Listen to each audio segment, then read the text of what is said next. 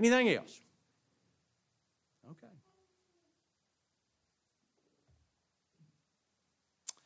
Lord willing, we will go back to Romans 8 next week, and we'll finish that series in Romans 8, verses 28 through 30. We'll do that next week. But I wanted to preach a message to you this morning. It is what this religious world considers the most religious holiday of the year. I'd say it's probably right up there with Christmas, but probably exceeds Christmas because they've attached so much of their false hope to what they consider His life and His death and His resurrection, but they do not understand what He actually accomplished. They do not understand the significance of what this glorious person is. They don't even know who this glorious person is. They know a Christ. They know a gospel, but it's another Jesus and it's another gospel. I've entitled this message, Raised for Our Justification. Raised for our justification. I'd like for you to turn to Romans chapter 4, and we're only going to look at one verse this morning. Romans 4, verse 25. And it's an important verse.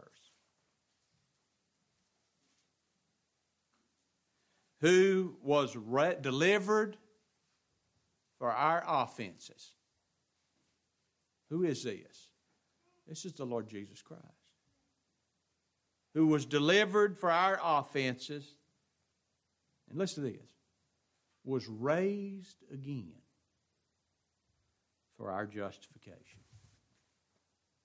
Not much there, but it's a whole lot there. I tell you, in reality, you can't do justice to it in just one message. And don't think, oh no.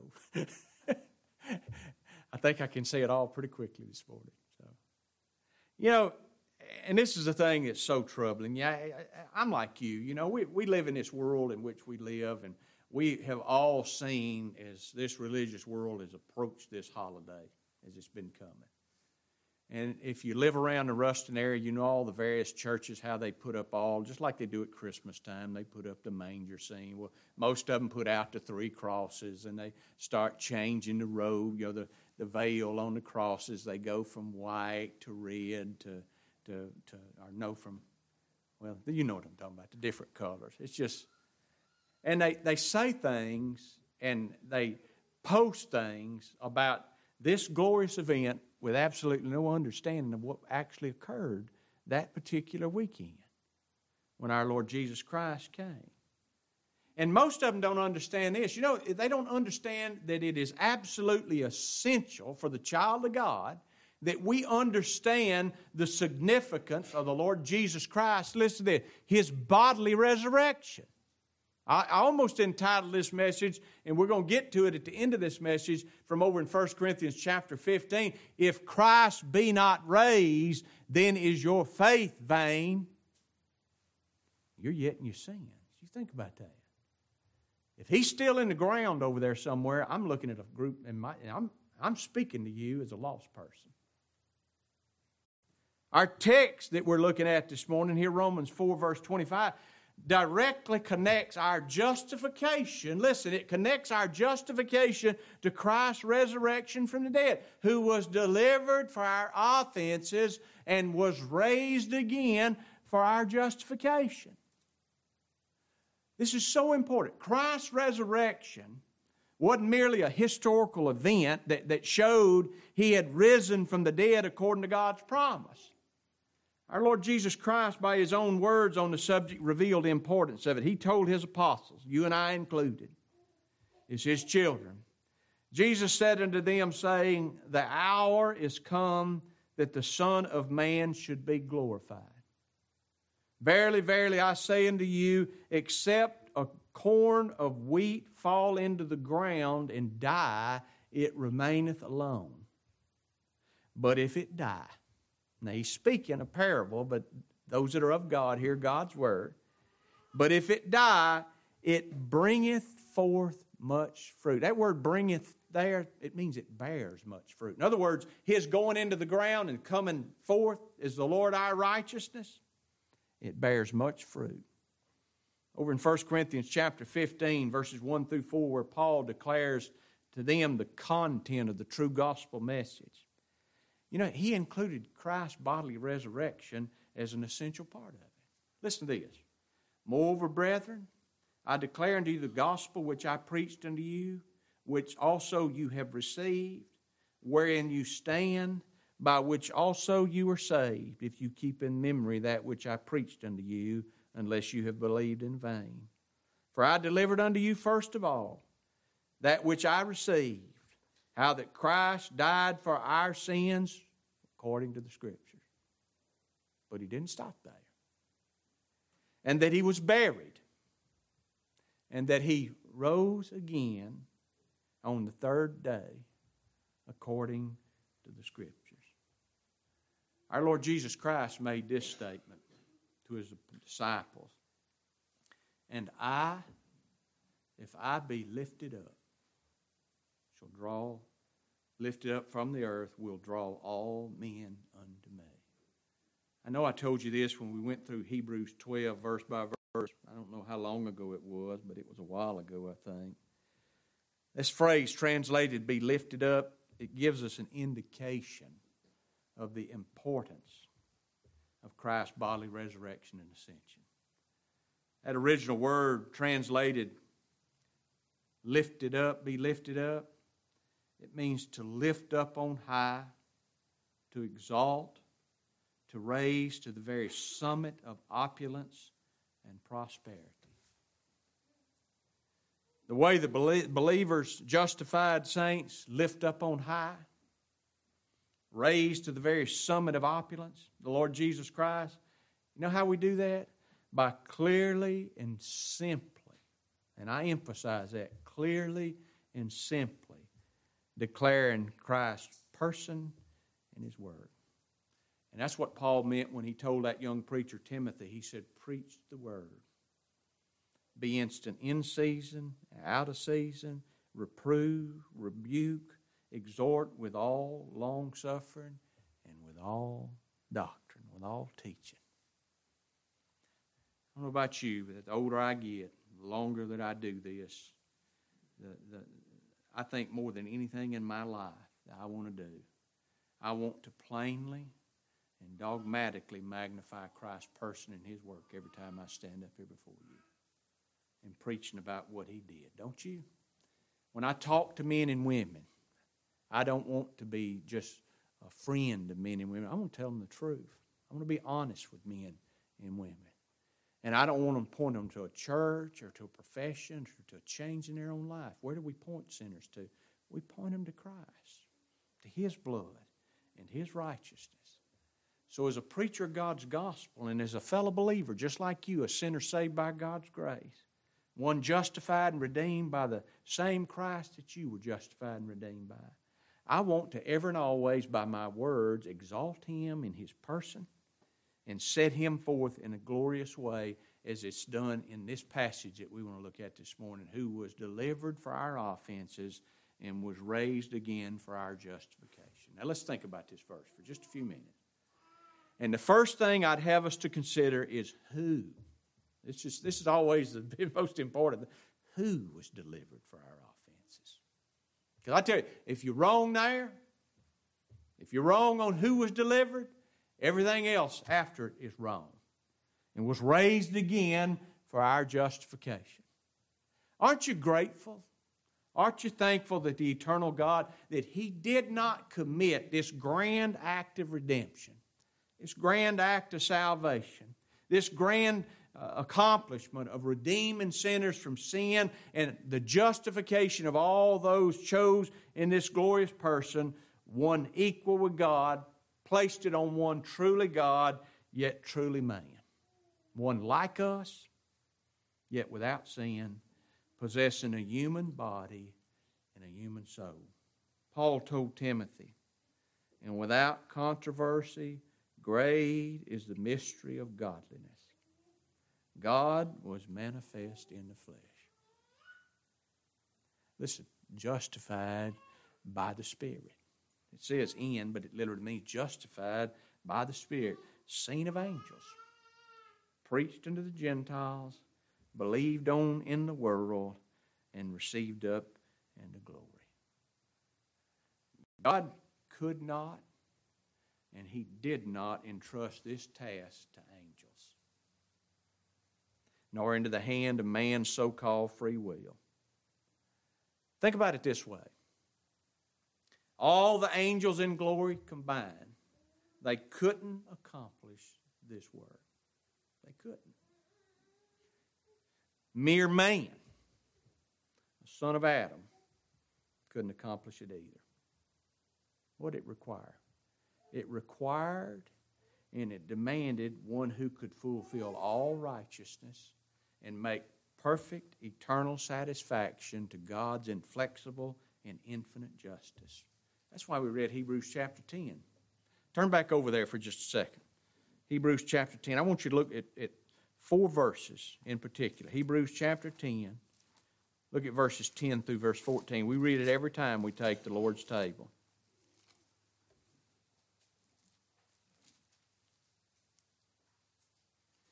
By the which will we are sanctified, made holy, set apart for God's use. How did He do that? Through the offering of the body of Jesus Christ once. How many times? Just once. And every priest standeth daily ministering and offering oftentimes the same sacrifices, which under that old covenant, what could they never do? They could never take away sin. But this man, after he had offered one sacrifice for sins forever, did something that no priest, no Levitical priest ever did in history. He sat down. If you know anything of the history of the tabernacle and the temple, there were no places inside that you could sit down. Because why? That old Levitical priest's work was never done. There was always another sacrifice to be offered. There was always a need to keep the showbread fresh. There was always a responsibility to keep the candle burning. But this person, by one sacrifice of himself forever, sat down. From henceforth, expecting, verse 13 says, till his enemies be made his footstool, and praise God for by one offering. What offering? The offering of himself. He hath perfected, how long? Forever. Who? All men and women without exception? No. Them that are the same ones that he talked about back up in verse 10. By the which will we are sanctified. Who? All the elect of God in every generation. All of them. Isaiah described the Lord Jesus Christ, the necessity of His glorious person, this way. Behold my servant, whom I uphold, mine elect, in whom my soul delighteth. Who's He delight in? He doesn't delight in us personally. Who does He delight in? He delights in the Lord Jesus Christ. I have put my Spirit upon Him, on Christ. He shall bring forth judgment, justice, to who? To the Gentile. You and me. He said again in Isaiah 52 verse 13, behold my servant shall deal prudently. He shall be exalted and extolled and be very high. What do you say? And I, if I be lifted up, will draw all men unto me. Nothing less would do. And thank God nothing more was required. Nothing on my part. Not my faith, not my repentance, not my perseverance. It's just so important that we understand what this means to you and me.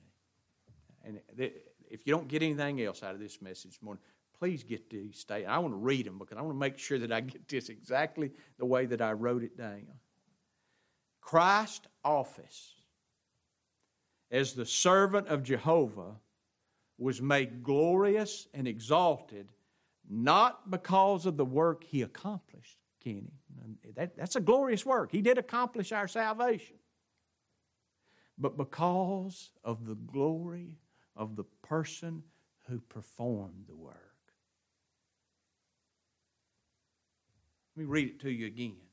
Christ's office as the servant of Jehovah was made glorious and exalted not because of the work He accomplished, but because of the glory of the person who performed the work. You say, I don't believe that. Well, let Christ's words be your guide. I have glorified thee on the earth. And he did he not? By offering himself a sacrifice for sins that sanctified his people forever. I have finished the work which thou gavest me to do. He hadn't done the work yet, but it's God who speaks of the things that are not as though they are. What does he say? It's a done deal. Didn't mean he didn't have to do it. He had to do it. It was required to offer of him his whole person, body and soul. I finished the work that thou gavest me to do. And listen to his words. This isn't my words. This is our Lord's word. And now, O Father, glorify me, not based on what I've done, but glorify me with thine own self. Glorify me with what? With the glory which I had before he ever came. Huh? People, our Lord Jesus Christ wasn't changed by the events that he did on the behalf of those he stood as their surety and representative. If it changed him, what is he? He's found to be a liar. Because the Scriptures say of him what? Jesus Christ the same yesterday, the same today, and the same forever. Of a truth, our Redeemer, our Justifier, our Mediator, our friend, the Lord Jesus Christ, who was he? He was Emmanuel, which being interpreted is what? Who was down here? God was with us. That's Christ's person. That's who came. That's who was required to come. If there had been any way salvation could have been accomplished other than through this glorious person, I tell you, God would have done so. And for him to not do so would be unjust. Now, let's consider the work which glorifies and honors the Father. And the apostle sets forth two aspects of the work here in this text this morning. First, he declares of this person, this one who is Emmanuel, being interpreted God with us, who was delivered for our offenses. Those words translated was delivered means to give into the hands of another. Isn't that what he did with our Lord Jesus Christ? Or even better, it means to deliver one up to custody, to be judged, to be condemned, to be punished, to be scourged, to be tormented, and to be put to death. Who did that? God did it.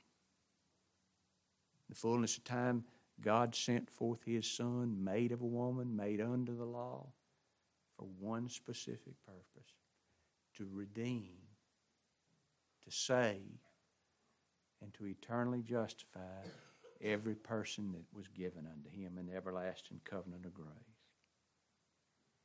Folks, while it's true that the Pharisees planned to kill Christ from his first words, that Judas Iscariot betrayed our Lord Jesus Christ, and that Pilate sentenced him to death,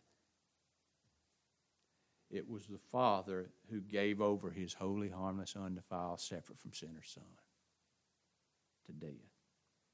And God the Father delivered him into the hands of sinful men. In Acts chapter 4, verse 27 and 28, Peter declared this to be the case. For of a truth, against thy holy child Jesus, whom thou hast anointed, both Herod and Pontius Pilate and Gentiles and the people of Israel were gathered together. And they were they not? It amazed me. Everybody that hated one another when it came to the Lord of glory and to salvation full and free through that promised Messiah, they all became one. Pontius Pilate, the Gentiles, and the Jews. But listen, for to do whatsoever thy hand and thou counsel had determined before to be done. One old author wrote this concerning Christ's crucifixion. He said, the crucifixion of Christ was the greatest of all crimes, both hateful and provoking in the sight of God. Yet it was the will of God that it should take place in order to accomplish the greatest good. Christ's crucifixion wasn't a mere afterthought of God, but was decreed by God, and He willed and purposed it to come to pass, ordering every circumstance by His providence to accomplish His purpose to glorify Himself as both a just God and a Savior. You listen to me closely. God's determinate counsel that the wicked deed should be done formed no excuse for the ones who performed the act. They couldn't say, well, He made me this way. Listen, Him being delivered by the determinate counsel and foreknowledge of God, you have taken and by wicked hands have crucified and slain. They did exactly what they wanted to do. They hated the Lord of glory. But in doing exactly what they wanted to do, what did they actually do? They did what God had purposed and determined to do from all glory, from all eternity. It's kind of like when Joseph told his brethren, as for you, you thought evil against me, but what did God mean it for? God meant it unto good. Here's a question. What was Christ delivered for? He says He was delivered for our offenses. Literally translated, it declares Christ was delivered on account of our offenses. You know what this does? This shows us the necessity of Christ's death. Our Lord Jesus Christ, by His obedience unto death, wasn't just giving us an example to follow, that we ought to be willing to die. His being delivered by the Father was for the expiation or the putting away of the guilt of our sins, totally and completely. And even though Christ was delivered by the Father for our offense, Christ, of His own free will and accord, He laid down His life as the ransom price for the offenses, literally the trespasses or the sin of those whom He represented. He said this again as He spoke about His sheep in John chapter 10. He said, therefore doth my Father love me, because I lay down my life that I might take it again. No man taketh my life from me, but I lay it down. I have power to lay it down. And what? I have power to take it again. This commandment have I received of my Father. Again, Isaiah declared of Christ being delivered by the Father for the sins of His people, says this, He was wounded for our transgressions. He was bruised for our iniquities. The chastisement of our peace was upon Him, and with His stripes we were healed. You listen to me. Christ wasn't delivered to death for His own sins. And He wasn't delivered to death for the sins of the angels that fell. Nor was He delivered for all the sins of all men and women without exception, since all are not saved. He was delivered in that one little pronoun. He was delivered for our offenses. Whose? The sins of all God's elect. All those chosen in the everlasting covenant of grace. And Christ was delivered for these sins and these sins only. And listen, these sins were the cause of His death. And the end of His death, you know what it is? It was our reconciliation. See, and His death satisfied every jot and every tittle of God's law and justice on our behalf. He, Paul said, 2 Corinthians 5:21, He made Him to be sin for us who knew no sin, that we might be made the righteousness of God in Him. But here's the second aspect of Emmanuel's work. He was raised again for our justification. In 1 Corinthians 15, Paul wrote a passage that reveals how important this aspect of Christ's work was. He says, for if the dead rise not, then is not Christ raised. And if Christ be not raised, think about that. Didn't just say if Christ didn't die. He said if Christ be not raised, your faith is vain, ye are yet in your sin. What does that mean to me as a sinner? Particularly as it relates to my eternal salvation. Still, one of my favorite commentators is Robert Haldane. And in his commentary, he said this verse. He was raised that we might enter into the holy place not made with hands. That he might enter into the holy place not made with hands and present his own blood, that we might be made righteous through his death for us. Is the death of Christ, according to the determinate counsel of a holy and righteous God, was a demonstration of the guilt of his people. So his resurrection was their acquittal from how much? From every charge. From all of them. Having substituted himself in the place of sinners, our Lord Jesus Christ suffered in his own punishment, in his own person, all the punishment for the sins of all whom he represented, submitting himself to that declaration that was made to our first father, Adam, in the garden. What was that? In the day that thou eatest thereof, thou shalt surely die. Listen, Christ bore every single solitary aspect of the curse of our sins. And having satisfied every righteous demand of infinite law and justice, he came forth from among the dead as a testimony that the threatening of God was fully accomplished. He came forth as a pledge that his sacrifice was accepted, that by his obedience unto death, divine justice was satisfied, that the law was honored and magnified, and that eternal life was afforded to every one of those for whom he died. Peter wrote it like this, who his own self bare our sins in his own body on the tree, that we, being dead to sins, should live unto righteousness, by whose stripes you were healed. But you think about this too. Christ was quickened by the Spirit. Peter put it like this, for Christ also hath once suffered for sins, the just for the unjust, that he might bring us to God, being put to death in the flesh, but quickened by the Spirit. What does that mean to me? It also says this. He says that the Spirit justified him. Without controversy, great is the mystery of godliness. God was manifest in the flesh, justified by the Spirit. I want to be very clear on this. Christ's justification means he was justified. He was declared righteous from every charge that could be alleged against him as our surety, our substitute, and our representative and covenant head, all those iniquities that he bore.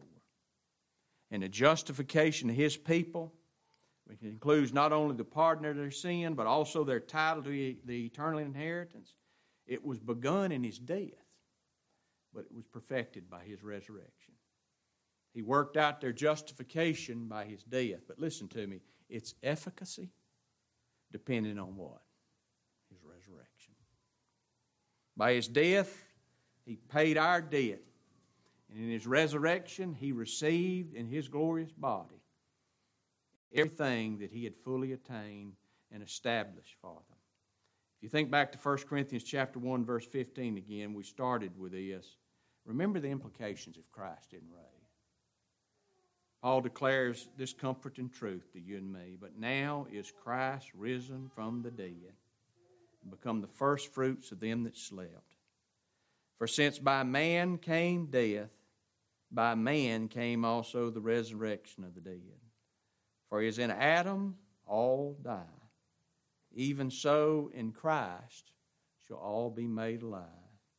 But every man in his own order, Christ the firstfruits, afterward they that are Christ at his coming. I hope and I pray that God, through his gospel truth concerning the person and work of the Lord Jesus Christ, exalts in our hearts and in our minds and in our understanding who he is and what he actually did on our behalf, that he actually saved his people from their sins and didn't just merely make it possible.